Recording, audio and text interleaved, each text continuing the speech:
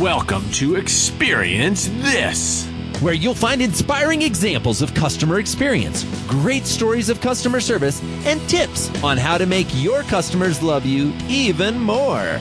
always upbeat and definitely entertaining, customer retention expert Joey Coleman and social media expert Dan Gingiss serve as your hosts for a weekly dose of positive customer experience. So hold on to your headphones. It's time to experience this.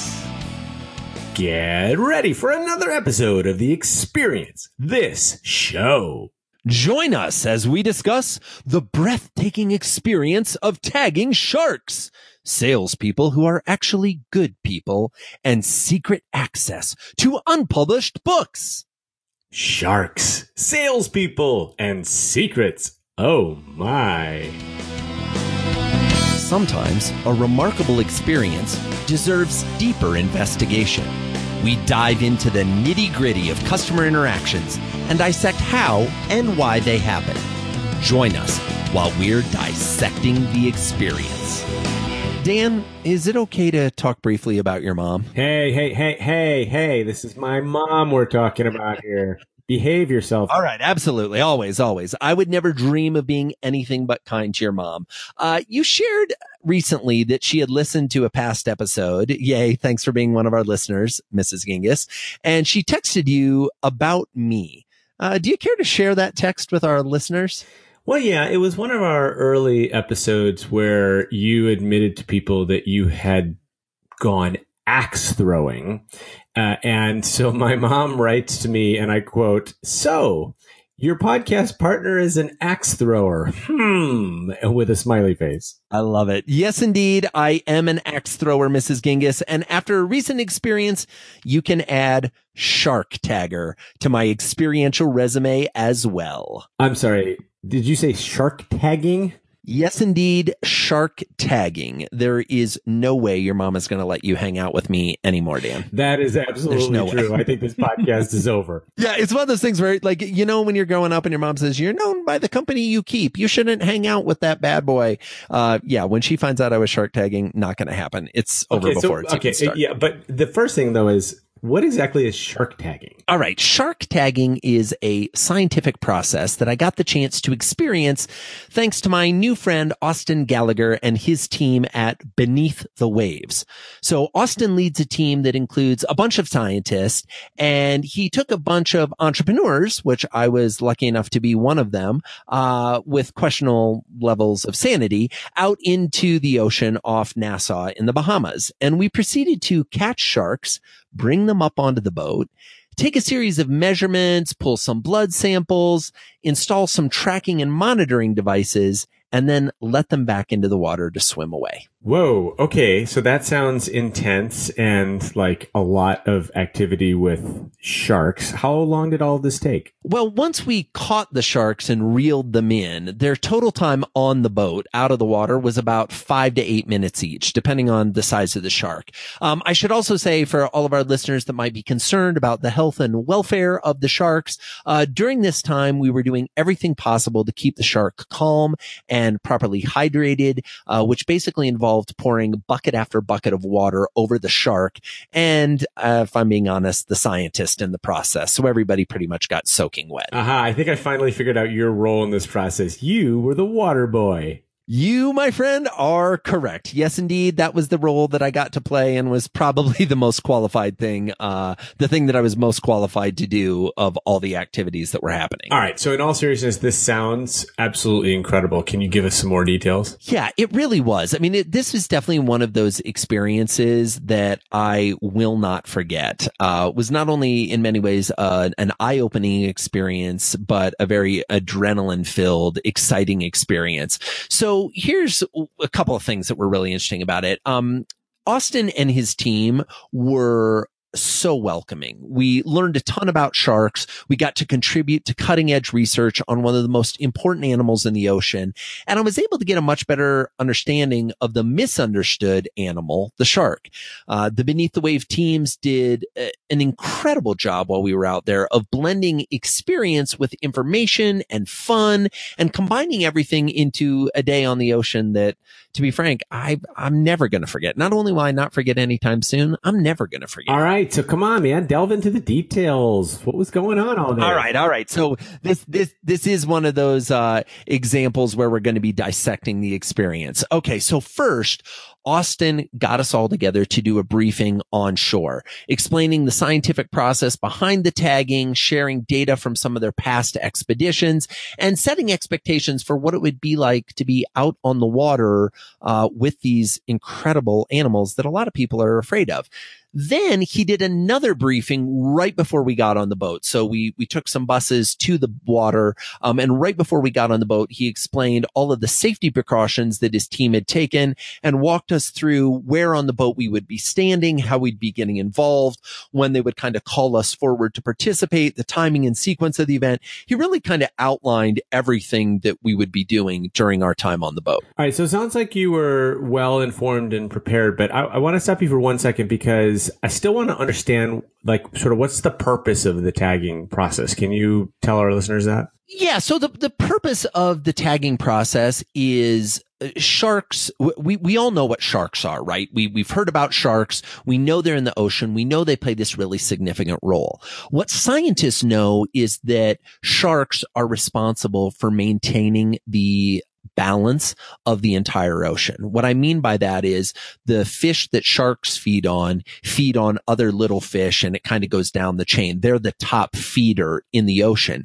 And so what's fascinating is and this is probably painting it in the wrong light, but for the like apex predator of the ocean to not be as understood as well as we should or could, is a big problem. And with climate change and with rapidly depleting fish stocks and overfishing and increased population and coral bleaching and the death of coral reefs and all these things that are happening in the ocean that are incredibly important and are impacting the entire planet and everyone that lives on the planet, sharks, they believe, are kind of a secret key that, like, if we can watch what's going on with the sharks, we'll be able to have a better understanding of the ocean in general. And so the whole tagging process is about putting monitors on the sharks that allow them to track how the sharks navigate through the water, where they spend different months, how far do they go, do they come back to certain places. You know, one thing that they don't know that Austin shared with us, they don't really know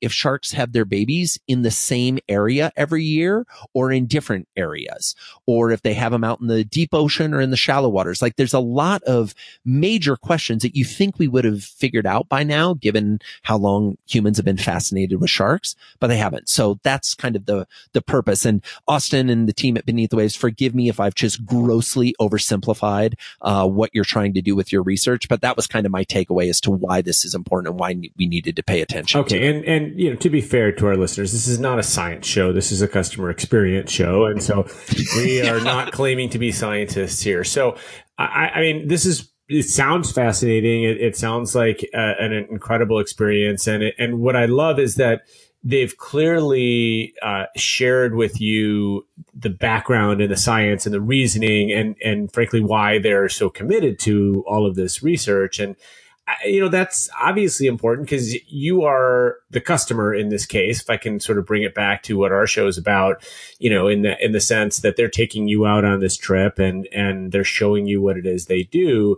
And when you see that the people that are kind of running the show, you know, that they're not just bringing you out as a tourist, but that this is something that they're really committed to and interested in, I think that it sort of naturally gets you more interested in it. Absolutely. I mean, anytime you get the chance to experience someone working in their zone of genius or working in something that they feel incredibly passionate about, it's going to be a captivating experience. And as if these folks' verbal stories and their commitments and the things that they told us about why this was important wasn't interesting and neat enough, watching their diver photographer, Sammy, jump into the ocean with an underwater camera every time there was a shark shark on the line was proof of their total dedication to the And you didn't process. volunteer for that job? I actually did. And they were like, yeah, no, Ricky, you do not get to go. I was like, so do you need another guy to like help hold the camera? And they were like, sir, stay on the boat, step back. Yeah, it was pretty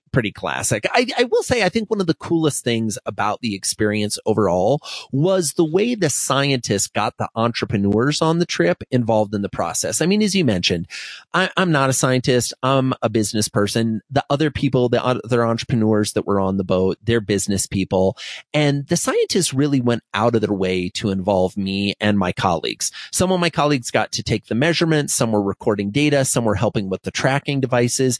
It was super cool across the board. And even just watching the scientists work and being that close to the reef sharks and the tiger sharks, the two species we got the chance to work on, was not only remarkable, because I'm obviously talking about it here on the show, but it was a really incredible and meaningful experience. And I think you forgot to reiterate that some people got to be the water boy.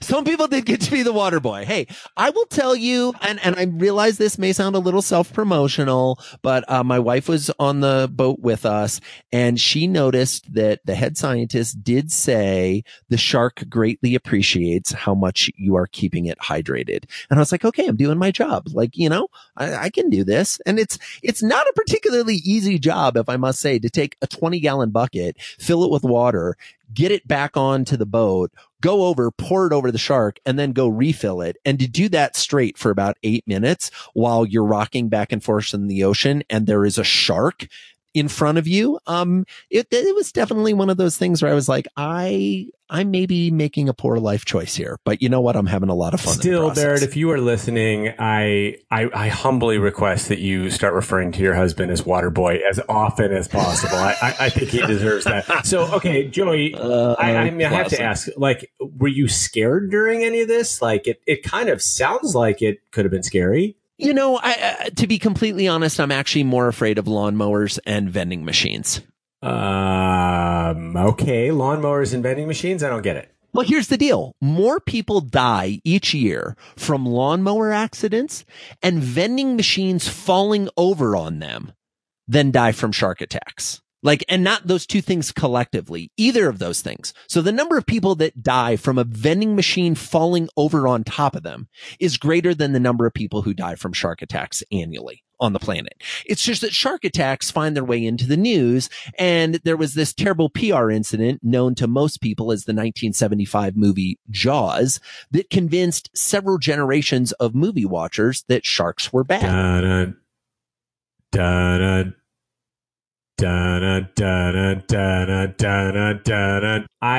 remember seeing that movie for the first time. I was at a friend's house at a sleepover, and I'm embarrassed to say I was the only kid that couldn't watch it. I was too scared. And I remember sitting upstairs with his mom, chatting with his mom, while all the other kids were watching the scary movie, because that movie terrified me.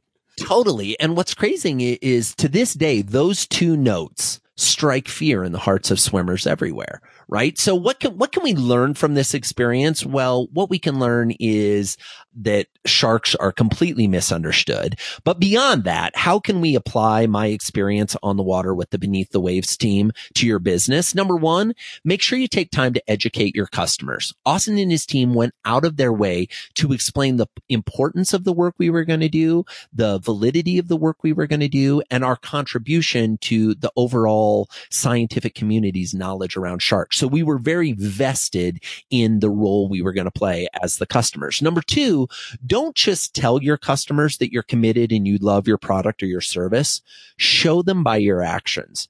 I'm not saying you have to dive out of a boat holding a camera into the ocean with a shark to show that you're committed. But let me tell you, after Sammy did that, there was no doubt that this guy was all in. Number three, make the interactions an experience. We could have learned about sharks via a PowerPoint presentation, and that would have been informative and interesting. And Austin and the other scientists clearly know their stuff. But getting out on the water, having an immersive experience, interacting with these magnificent creatures created something that I'm not only talking about on the podcast, but I'm going to be talking about for years to come. This is something I will never forget. So normally we don't do this on the show, but I have to say, I'd love it if you'd go check out this amazing organization. To learn more about the work being done by Austin and his team at Beneath the Waves, go check out their website, beneaththewaves.org. And if you're so inclined, consider making a donation. We don't ask to do that with the nonprofits we talk about, but the work that these folks are doing to preserve ocean habitats is something that the entire planet benefits from. And these people are the real deal. Your donation, which ironically enough is a great tax write-off in the process, is going to go to education and research to help us learn more about sharks and the vital role they play in keeping the ocean as beautiful and majestic as possible. The ocean is one of the best experiences we have on the planet, and the folks at Beneath the Waves are doing their best to make sure that experience is accessible to not only the human beings, but to the animals in the ocean as well.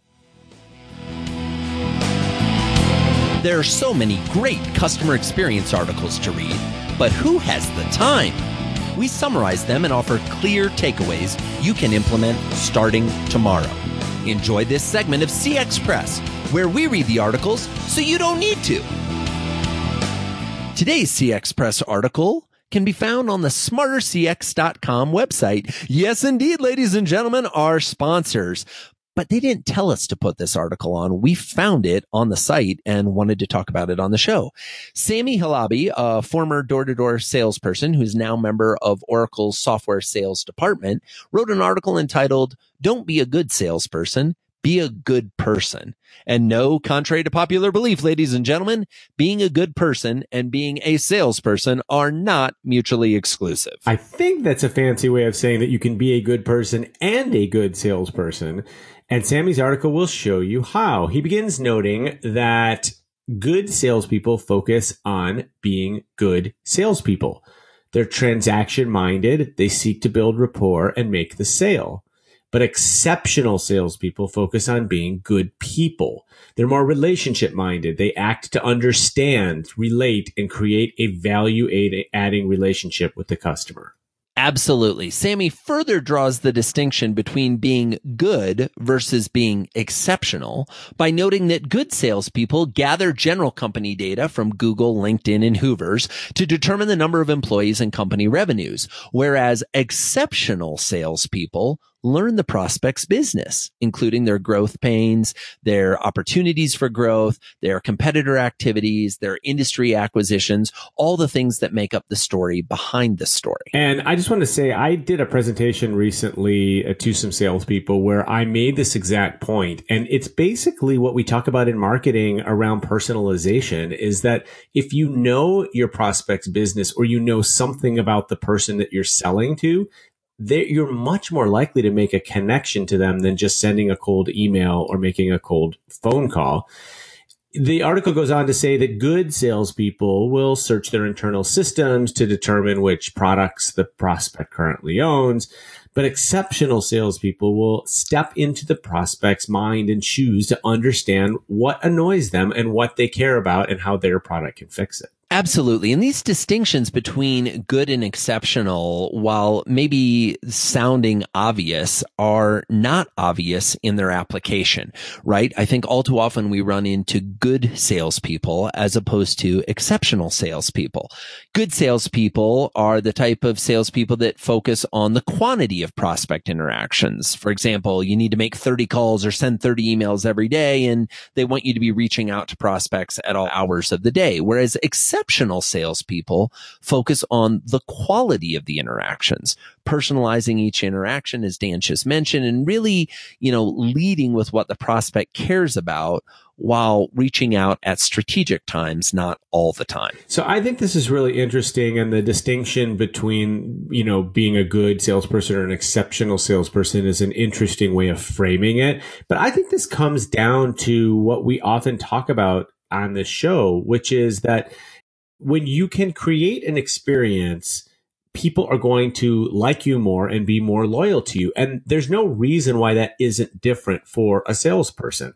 I mean, look, having been on the other side, on the receiving side of many, many hundreds of sales emails, oftentimes clients look at salespeople with some amount of derision. They don't want somebody selling them.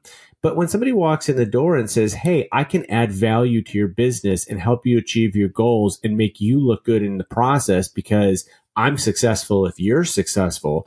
Hey, that just stepped into my shoes and got my attention and makes me think that perhaps you are thinking about me as much as you're thinking about yourself. Absolutely. I think, and I worked for many years in sales, and I think salespeople often get a bad rap, but it's often a rap that is well deserved based on their behavior.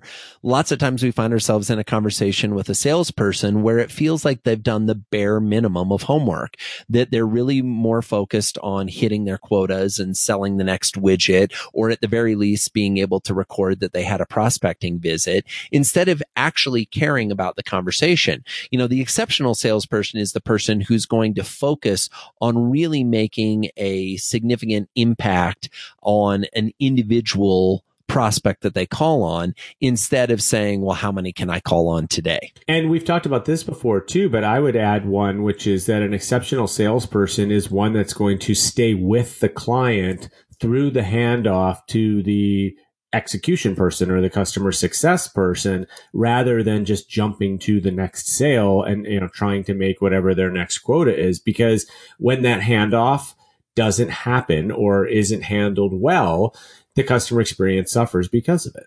Absolutely. And, I am a big fan of making sure that the handoff is smooth and effective. I often liken this to an analogy of running track, right? If you ever ran track and field, or you watched it on the Olympics or something like that, that as the baton is handed off, if the baton is dropped and hits the track, the team is disqualified.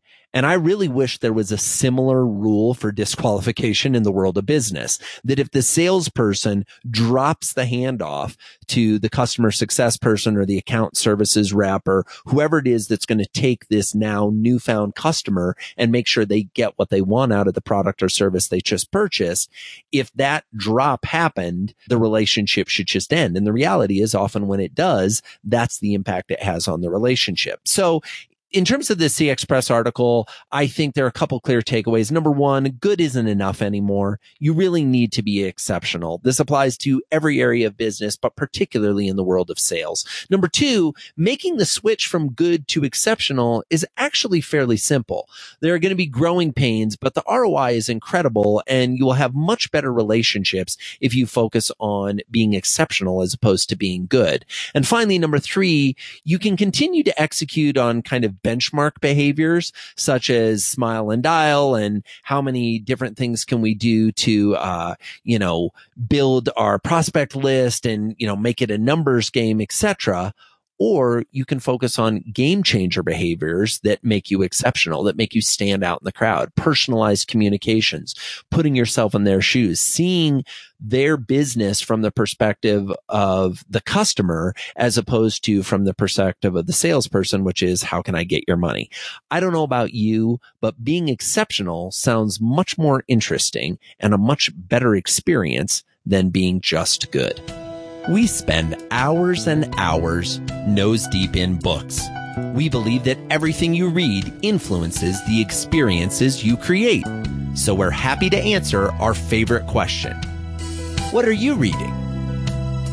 So, Joey, we haven't talked too much lately about what you have been reading. So what is on your reading list these days? Well, actually, Dan, if I'm totally honest, I've been reading and rereading and rereading various iterations of a new book called Never Lose a Customer Again: Turn Any Sale into Lifelong Loyalty in 100 Days. Wait a second. I think I've heard that somewhere. Isn't this your new book that's coming out in a few weeks? Yes, indeed, my friend. You are correct. After almost 20 years of consulting on creating remarkable experiences and giving speeches about it, I'm excited that the folks at Portfolio Penguin will be publishing my first book.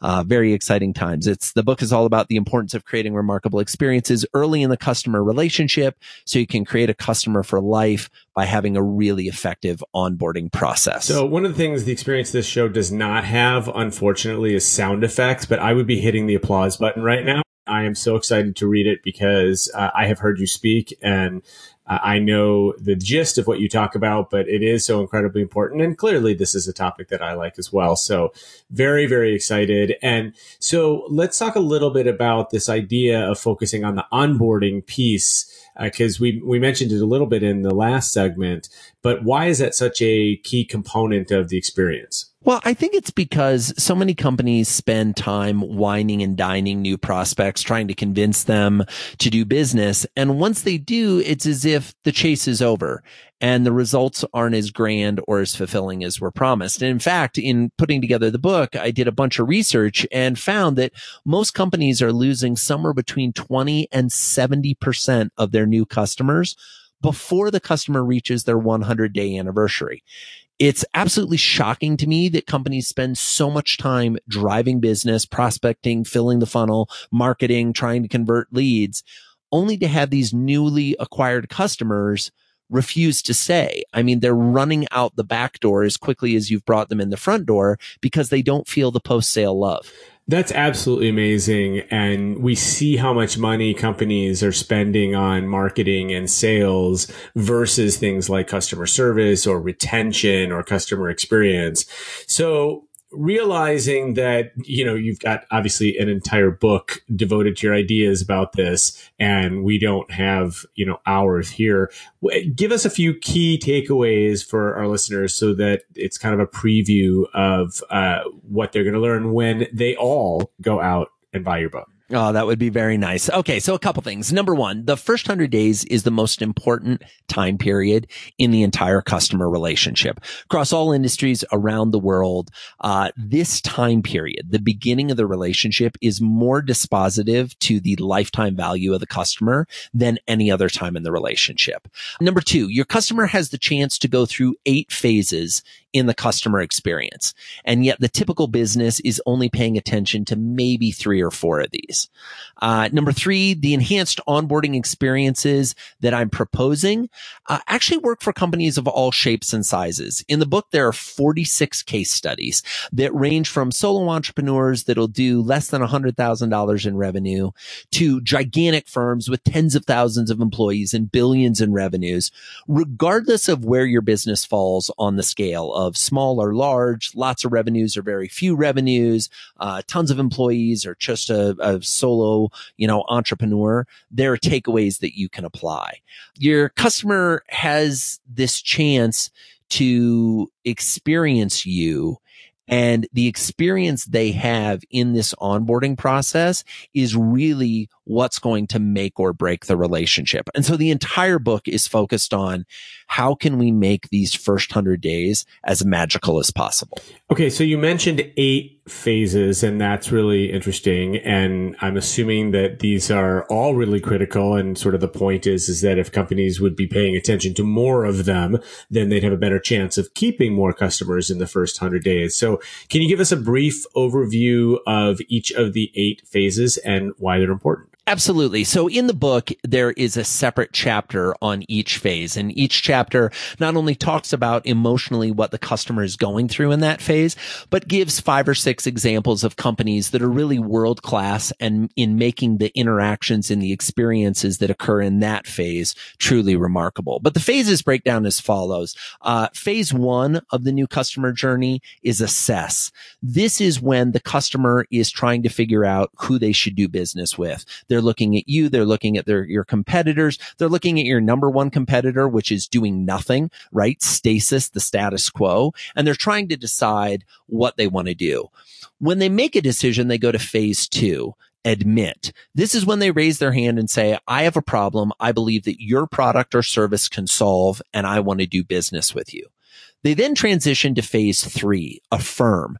In common parlance, this is the buyer's remorse stage. And what's fascinating to me is there isn't a business person on the planet that isn't familiar with the phrase buyer's remorse. Yet if you ask companies, what is your strategy to address buyer's remorse? Less than 1 in 100 have a plan to do that. So there's a real opportunity here. We then move to phase 4, activate. I call this phase activate because I really want you to feel like you're electrically charging and activating the relationship.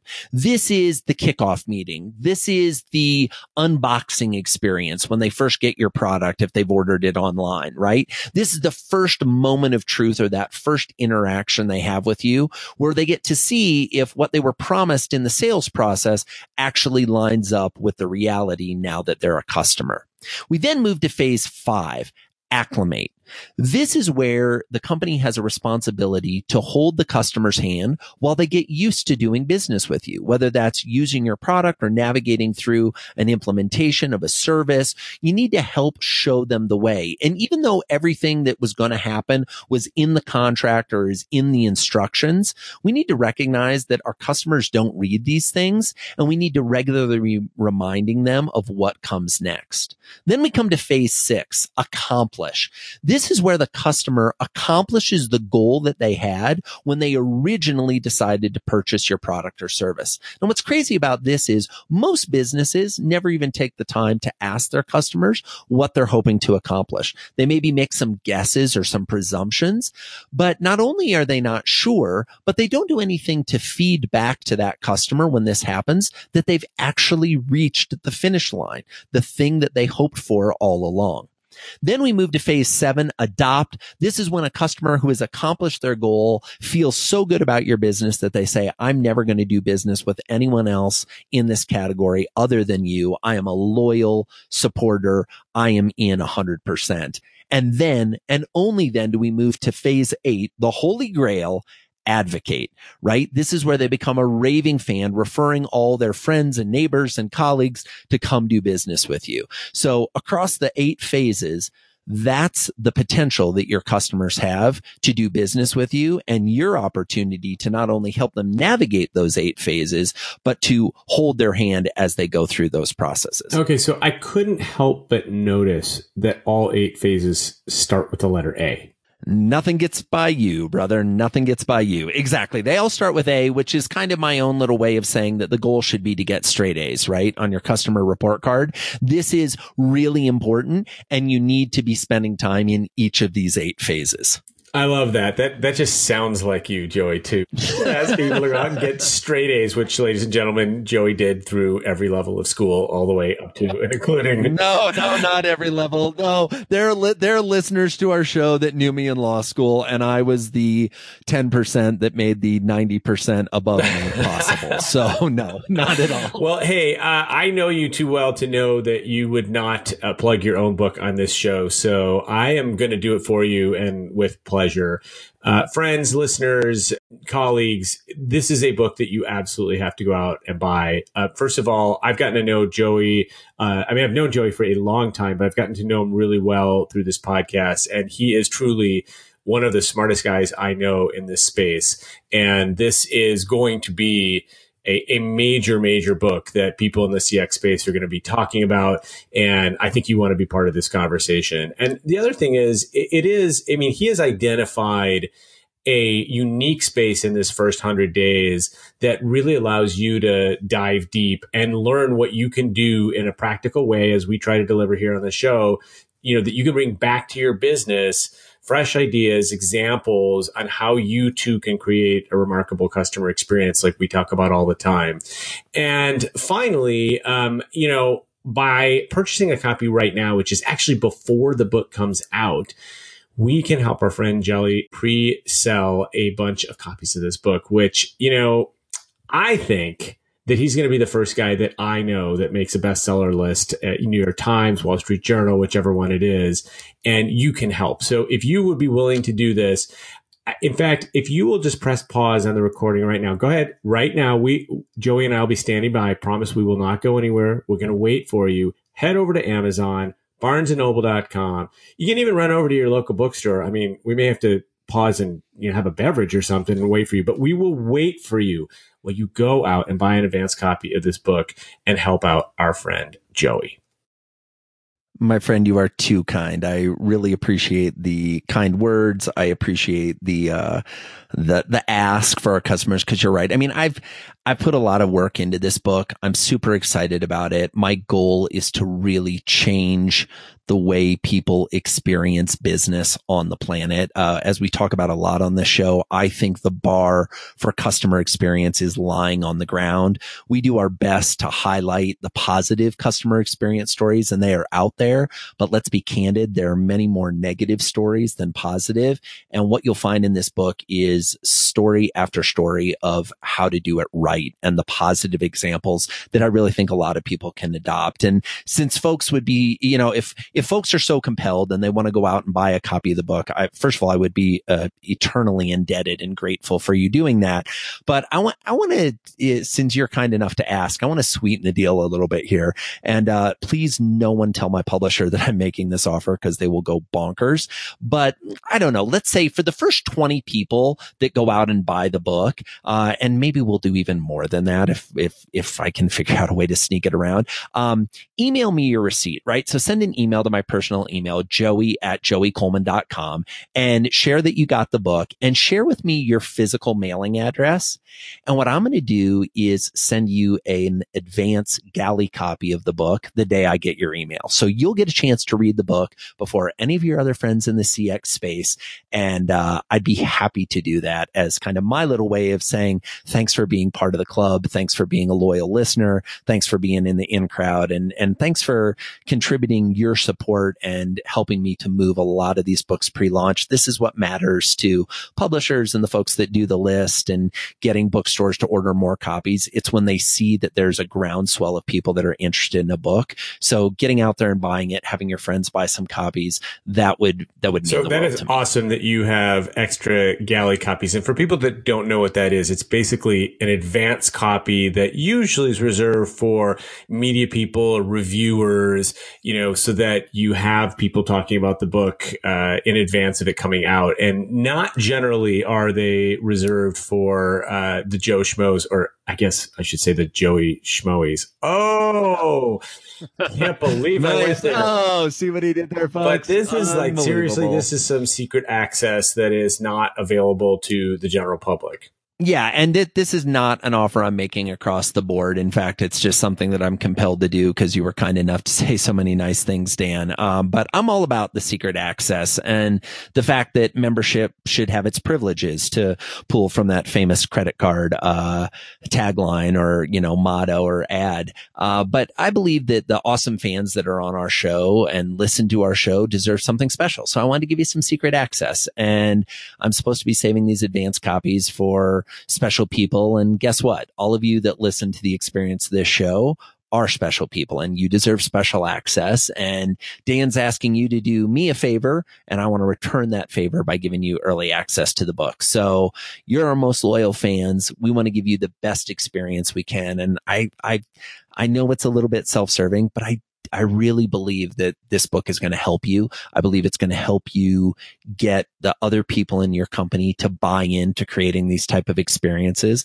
And, my goal is to really contribute to the customer experience conversation that so many of my friends and colleagues like Dan and others that we featured on the show have done. And so this is my attempt to kind of join in that process. And Joey has been kind enough to share some snippets of the book with me, and I can tell you, as a guy that's been talking about customer experience and customer service for years, this is going to be an amazing book. I cannot wait, Joey, to read the rest of it. I am looking forward to my own signed copy that I will put on my special shelf of signed books that I value quite a bit. So, ladies and gentlemen, go out there, buy Joey Coleman's book. Amazon, Barnes & Noble, wherever you find fine books, and send your receipt to joey@joeycoleman.com. And you too can get your advanced galley copy only for listeners of the Experience This show. Listen in while we try to stump and surprise each other with a fantastic statistic from the worlds of customer experience and customer service. It's time to check out this number. This week's number is another range, Dan. This time it's 25 to 100%. What do you think it refers to? I mean, I have to say I'm kind of stumped on this one because 25 to 100%, that's like almost the entire spectrum. I'm kind of wondering like what's not included. So why don't you just tell me? The 1 to 24% is not included. Actually, what this range refers to is the fact that a mere 5% increase in customer retention can lead to an increase in profits of between 25 and 100%. This comes from a few places, including independent research by Bain & Company, along with Earl Sasser of the Harvard Business School. Yeah, I mean, this makes all the sense in the world to me. And I've heard stats like this before, but maybe not expressed in the same way. But it is always going to be less expensive to keep your current customers than it is to acquire new ones. And those current customers are going to spend more over a longer period of time. And many companies face the old leaky bucket problem, which is that they may be bringing in lots of new customers, but there's too many of them leaving every year and getting away. And so I think that this is a really important stat to keep in mind and bring to your CFO when he's pushing you to sell more. Tell him, hey, maybe we should focus on the customers we have. Absolutely. Small improvements in retention lead to very large increases in profits. You can learn more important stats like these when you sign up for the Smarter CX newsletter.